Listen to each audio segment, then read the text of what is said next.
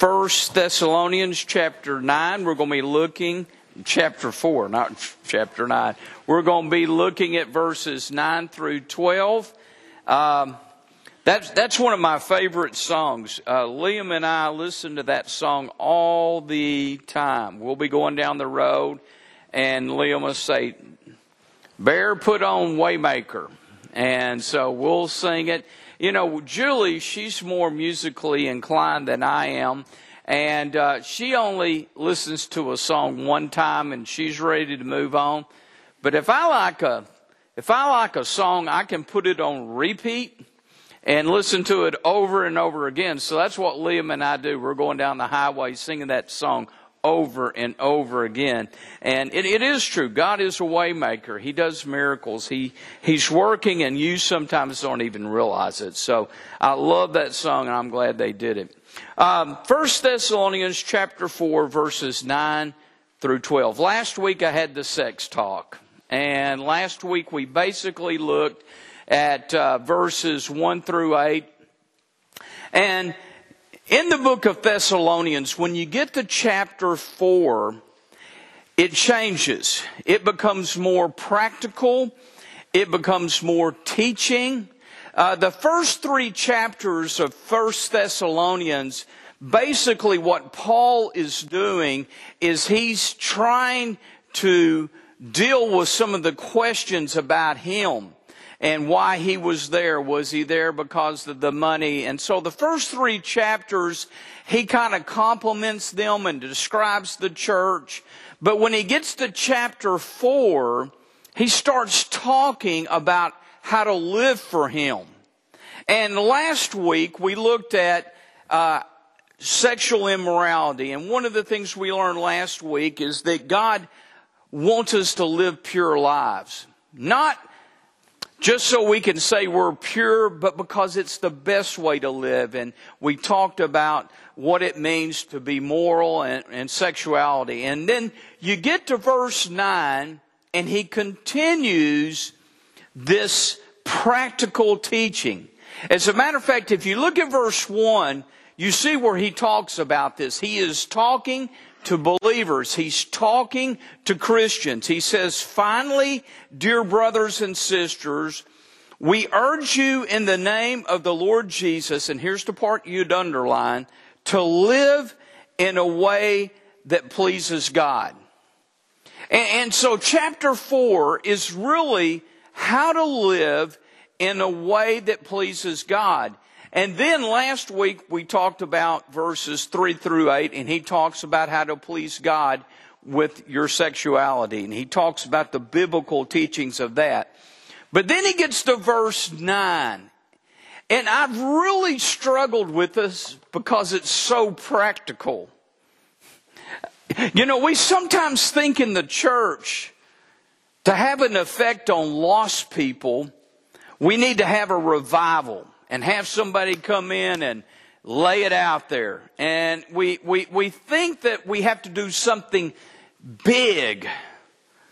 But what we find here in 1 Thessalonians chapter 4, verses 9 through 12, we find basically 4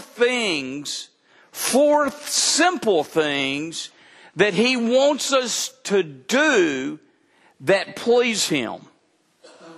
And as I looked at this, you could call this for Christians where the rubber meets the road. This is so basic and so common that we miss it. And so that's what I want us to look at, verses 9 through 12, how to please God in some ways that are just so incredible simple. Look at verse 9. "But we don't need to write to you about the importance of loving each other, for God himself has taught you to love one another. Indeed, you already show your love for all the believers throughout Macedonia. Even so, dear brothers and sisters, we urge you to love them even more. Make it your goal," think about it, goal setting, "make it your goal to live a quiet life, minding your own business and working with your hands, just as we instructed you before. And then look at verse 12. It says, then people who are not believers will respect the way you live. And you will not need to be dependent on others. I mean, these 4 ways that I'm going to talk to you about should be just such common knowledge and should be so simple to do. And yet, if the Scripture is correct, which it is, if we do these things, it's going to have an effect on lost people. You see, we too often think the way that we affect lost people is to drag them into church and give them what they need. Lay it out there. But when you look at what is taught here, what Paul is saying is no, lost people ought to be affected by the way you live your life. And if you live your life in a certain way and you share with them the good news, they're going to be open to it. So let's look at these 4 simple things that we don't need to miss. Number 1, keep growing in your love for each other. Verses 9 and 10, very clear. He basically says, you're doing a good job of loving each other, but keep on growing in that. We need to understand as the church, the most important ingredient for us being effective is that we really do love each other. Now, the word that is used for love here is the word Philadelphius, and it's the word that the city of brotherly love, Philadelphia, came from. It's a Greek word, and here's what it's referring to. The kind of love that he is talking about that needs to be growing is love between brothers and sisters in Christ. That's a different kind of love than agape love that loves the lost people. The most important ingredient that makes God happy and pleased with you is when you grow in your love for each other. Family love. Not going to church, being the church, and being a family. I mean, over and over again, I'm 65 now. Gosh, that sounds old. The thing that I've learned is that is so essential for church is that we know each other and we love each other. That we have friendships with one another. I don't measure the greatness of our church by how many show up on a Sunday, even though that is important. What blesses me is when I see you talking to each other. When I see you knowing each other. When I see you laughing with each other. When I see you eating with each other, having fun with each other. It's relational. That is the word, brothers and sisters, that we are called to have for one another. We are to be relational. And I'm always on your case about how we need to continually grow in brotherly and sisterly love. You never get there. There's always something more that you can learn. There's always a new dimension that you can learn about someone else. And you need to know my name, and I need to know your name, and I work really hard trying to do that. But you need to know me, and I need to know you. The church, when it gets into trouble, is when it only knows what I want and what I need. And what I'm constantly trying to do is to figure out, how do we get closer to each other? How do we learn more? How do we become closer to each other as brothers and sisters in Christ? And the thing that unites us, whether we're a kid, whether we're a teenager, whether we're a senior adult, middle-aged adult, the thing that connects us as family is not our name, it's the person of Jesus Christ that makes us family. And if the church doesn't get this, if we think it's just showing up, we're missing the most important part. It's knowing each other. I found out this morning, Dave was 50 when he got married. I knew he was older like me, but Dave was 50. I didn't know that about Dave. I mean, I'm always learning something new about my family. And it's so important for us to understand that church should be a family. Billy Wooten was sick last week. Said he couldn't talk to me because he was sick, but he was out working, but that's a whole different story. But you better, Billy, I hope. You feeling better today? Okay, good. I know Billy's name. I watch, I see his car. I mean, these teenagers, I go to school on Tuesday and we have pizza. It's my family. Y'all are waving at me? I mean, they're here, they sing, and we're missing some this morning, cold weather, but they're my family. They're your family. And if we don't see church as family, we're missing the most important part. You need to know my name, you need to know my life, and I need to know your name and your life. It's just what it means. Listen to Romans 12:10. Love each other with genuine affection and take delight in honoring one another.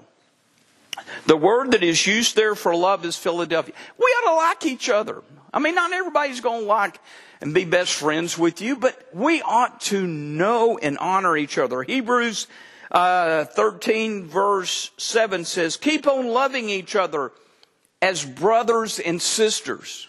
See, if you know Christ, you're family. And family takes care of family. The church has this concept that the pastor or the deacons take care of people. No. The family takes care of family. When my mom and dad were sick and had dementia, I could not have done it by myself. It was a brother and a sister and myself. And then friends, church friends, and church people. It's family, though. Until we understand it's family, we're missing what church is all about. It's about the family of God coming to worship God. It's about the family of God knowing each other. I mean, you ought to keep up with each other. I mean, I look back there at Callie taking a drink right now, and I'm thinking, she's going to be in college next year. I know that. It bothers me. I'm not ready for you to go, Callie. Especially since you're going to, not Baylor now, but no, I'm kidding.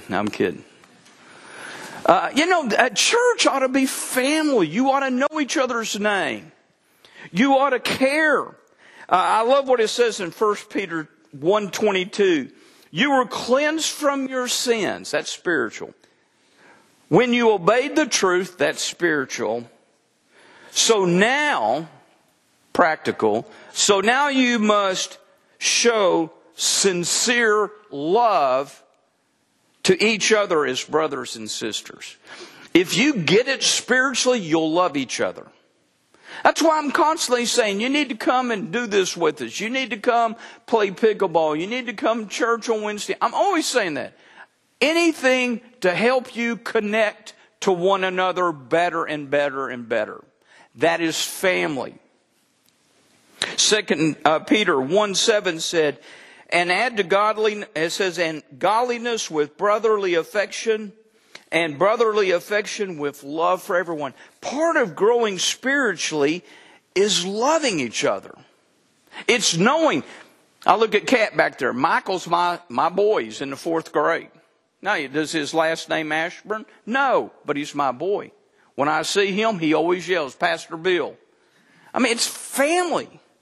And it should not be that way just between me and Michael, but every single one of you ought to be going, hey, brother or sister. I mean, that's practical.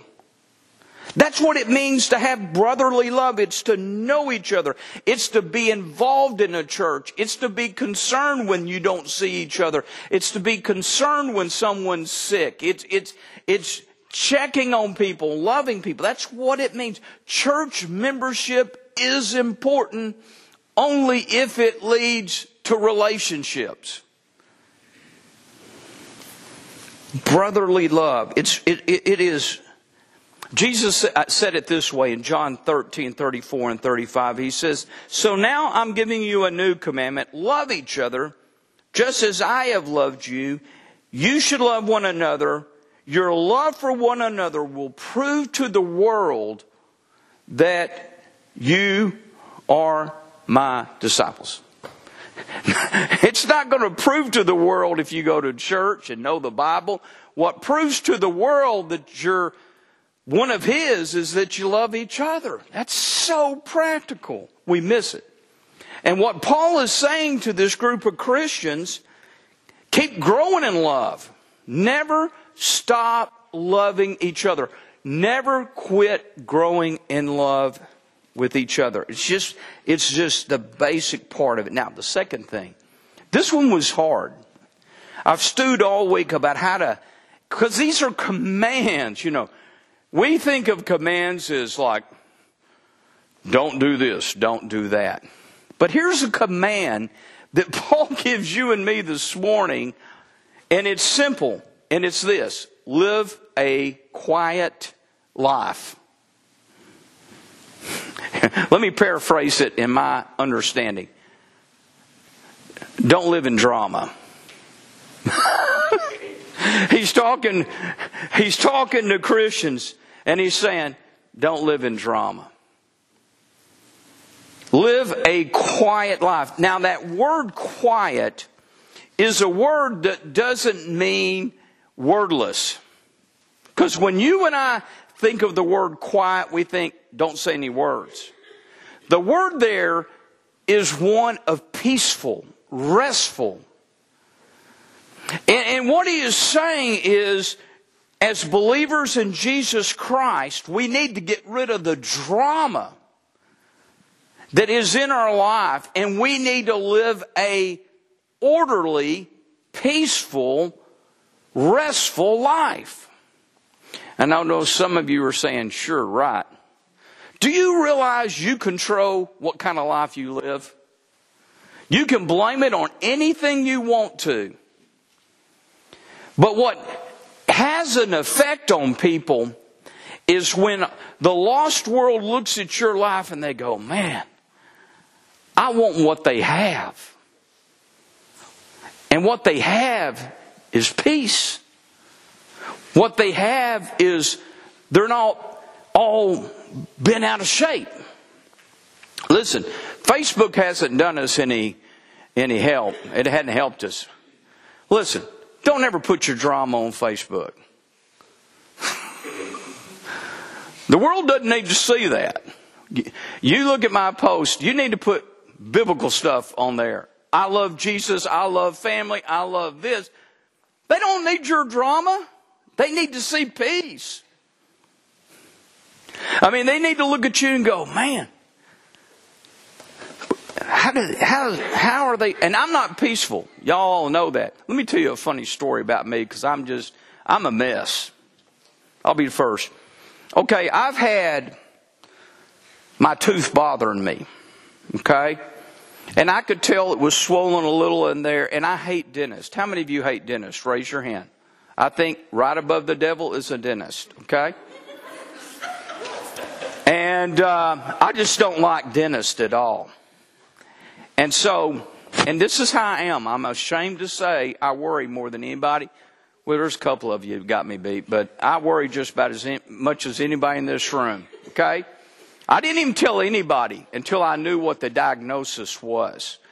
Here's what I'm thinking for about a month. I've got a tumor in there. It's somewhere in my sinus cavity. I've got a malignant tumor in there because it's swollen over here. And when I would play pickleball, I'd feel this pressure coming down on my top teeth. And I knew I had a dentist appointment. And so I'm convinced I have a malignant tumor. I better have my will up to date because it's in here. Either that or they're going to have to take half my face and, So I go in. What day was it, Greg? Thursday? I go in. I prayed up. I said, okay, Lord, I surrender all. If it's a tumor, I'm going to deal with the tumor. I go in. I have an abscess tooth. Which I'm like, this is also my person. I'm like, hallelujah, an abscess tooth. That's better than cancer and tumor in your face, That's how I work, unfortunately. But, I was skipping around thinking, man, root canal, I can handle that, Which now when I really think about a root canal, I think about all things could go wrong with the root canal. But I tried on the outside to be very peaceful, but on the inside I was struggling. What the world needs to see is that we're peaceful, that we're orderly. I go to church because I like to go to church.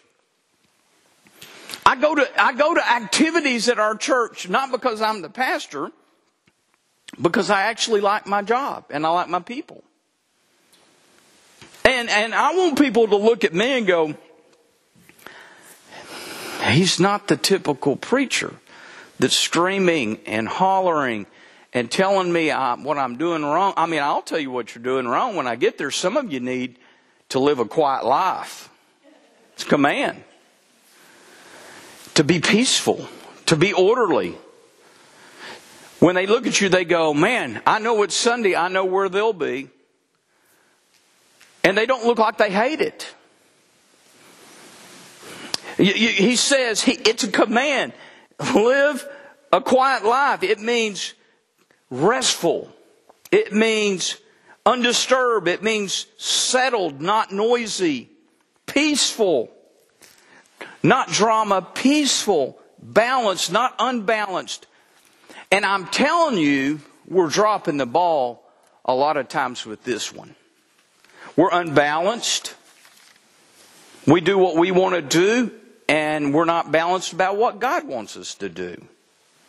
A balanced life is a powerful witness to the lost world. Because why?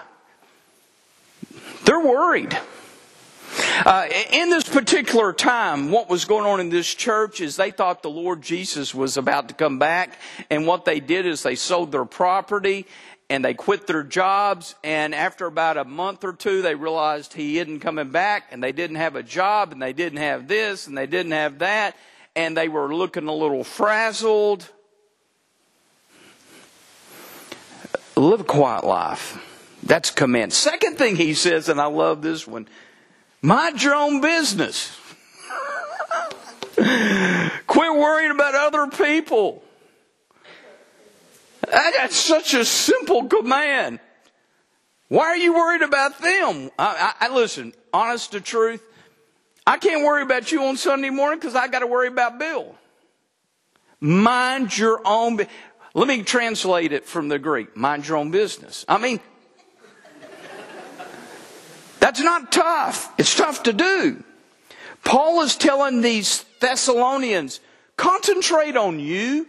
Make your goal to focus on you and what you need in your spiritual life. Worry about yourself. Don't fix someone else. Fix yourself. Worry about yourself. Do what God's called you to do. Don't worry about what God's called someone else to do. Turn to John 21. I love this. Here's an example of Jesus. In John chapter 21, you see an example of where Jesus tells one of his disciples to mind their own business. I love this. If you look down at verse 18, this is after Jesus has fed Peter breakfast, and he's told him to feed the sheep. We a lot of times stop, but listen to this. He says, I tell you the truth. He's talking to Peter, Jesus is. He says, I tell you the truth. When you were young, you were able to do as you like. You dressed yourself and went wherever you wanted to go. But when you are old, you will stretch out your hands, and others will dress you and take you where you don't want to go. That's not exactly the most positive thing to tell Peter. He's basically saying, in the future, it's going to be tough. Your life is going to be tough. And then look what he says. Jesus said this to let him know what kind of death he would glorify God. And then Jesus told him, follow me.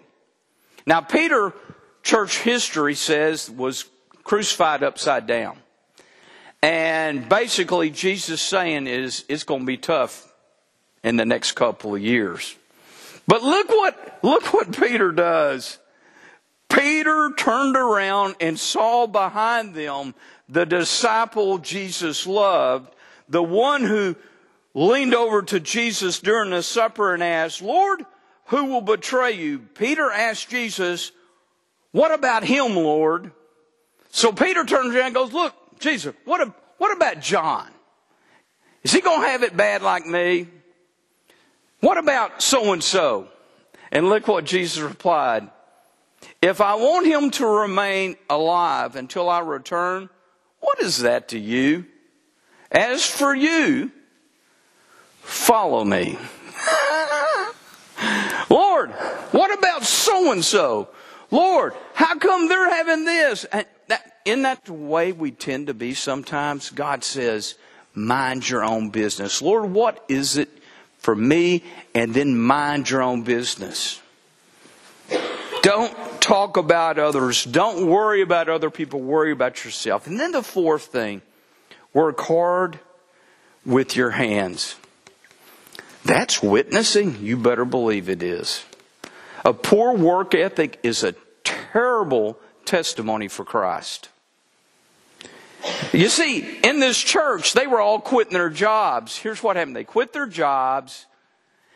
And then all of a sudden, because Jesus was coming back soon, nobody's working. He doesn't come back. So then they go over and they're knocking on Greg Ray's house saying, hey, Greg, can we eat with y'all tonight? Greg's working.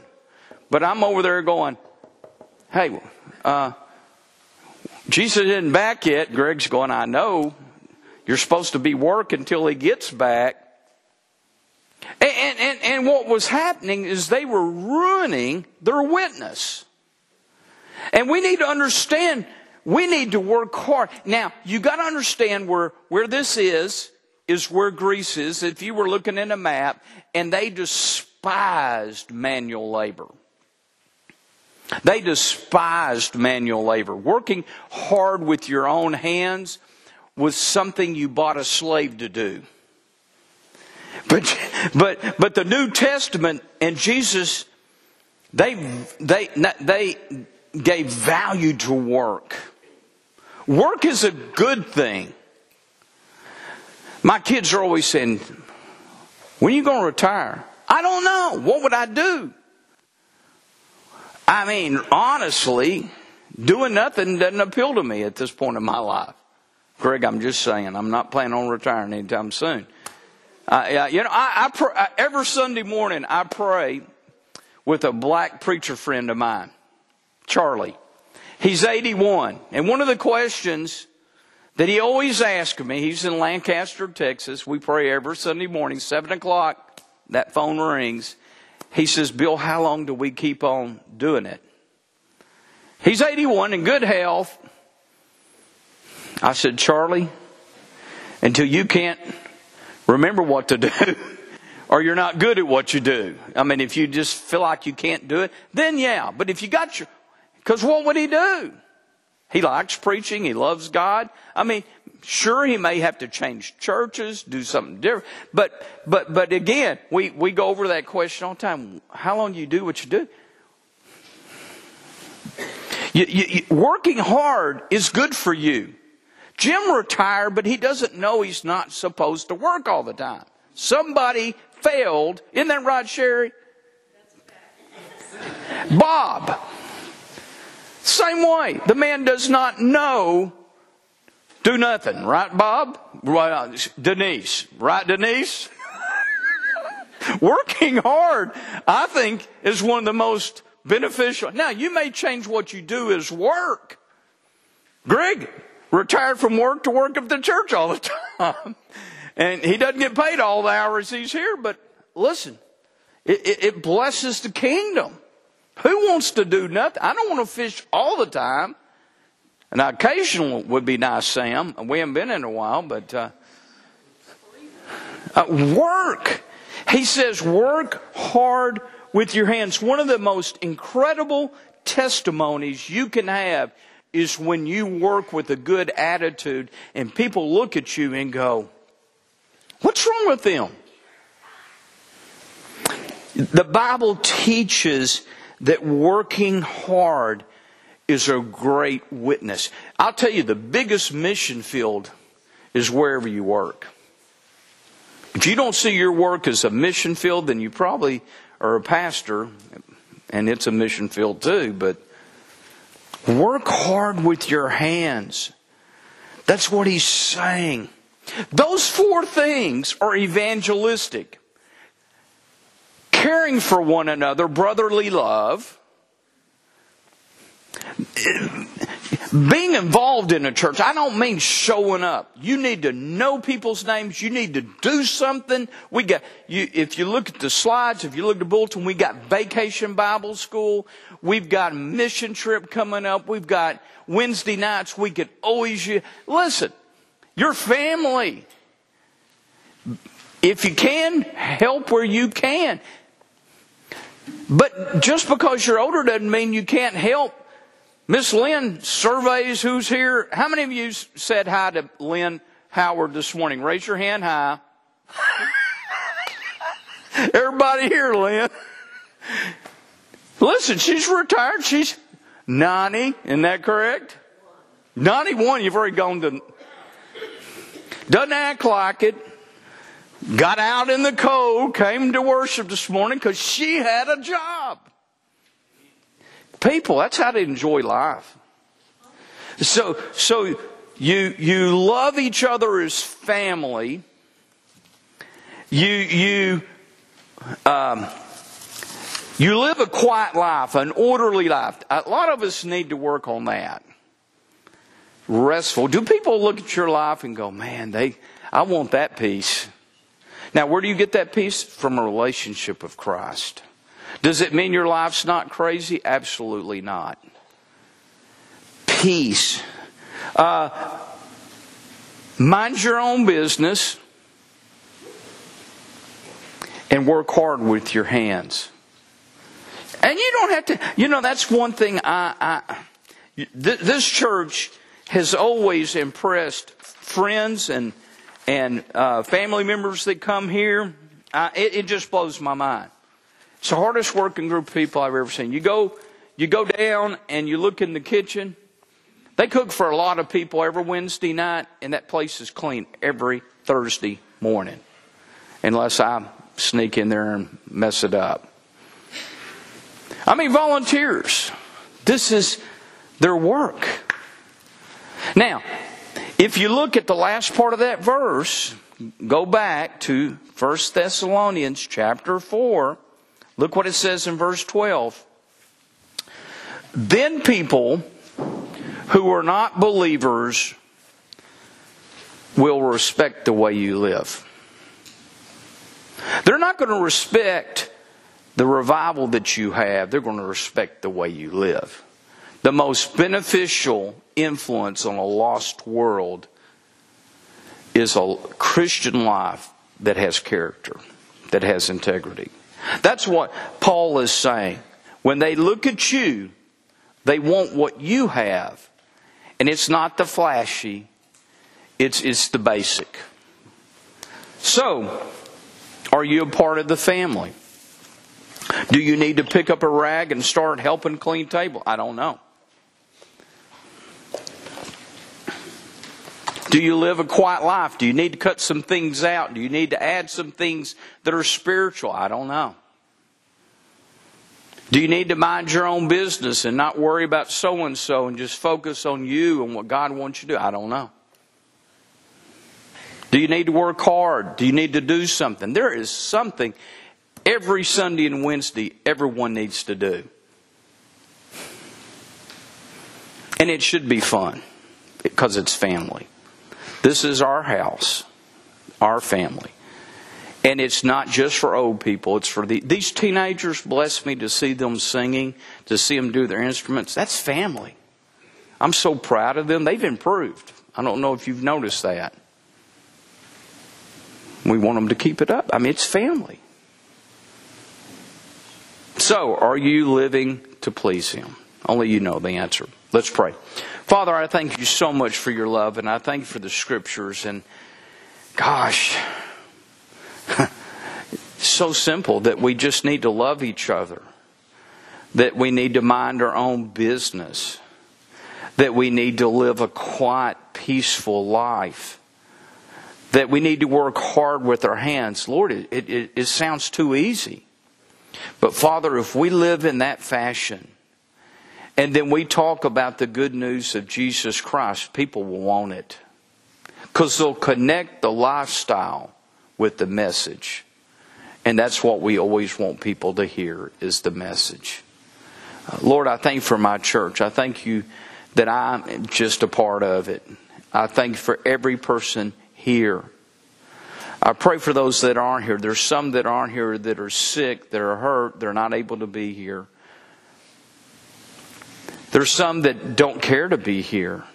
I care about them too. Lord, just help us to be the body of Christ. In Jesus' name, amen.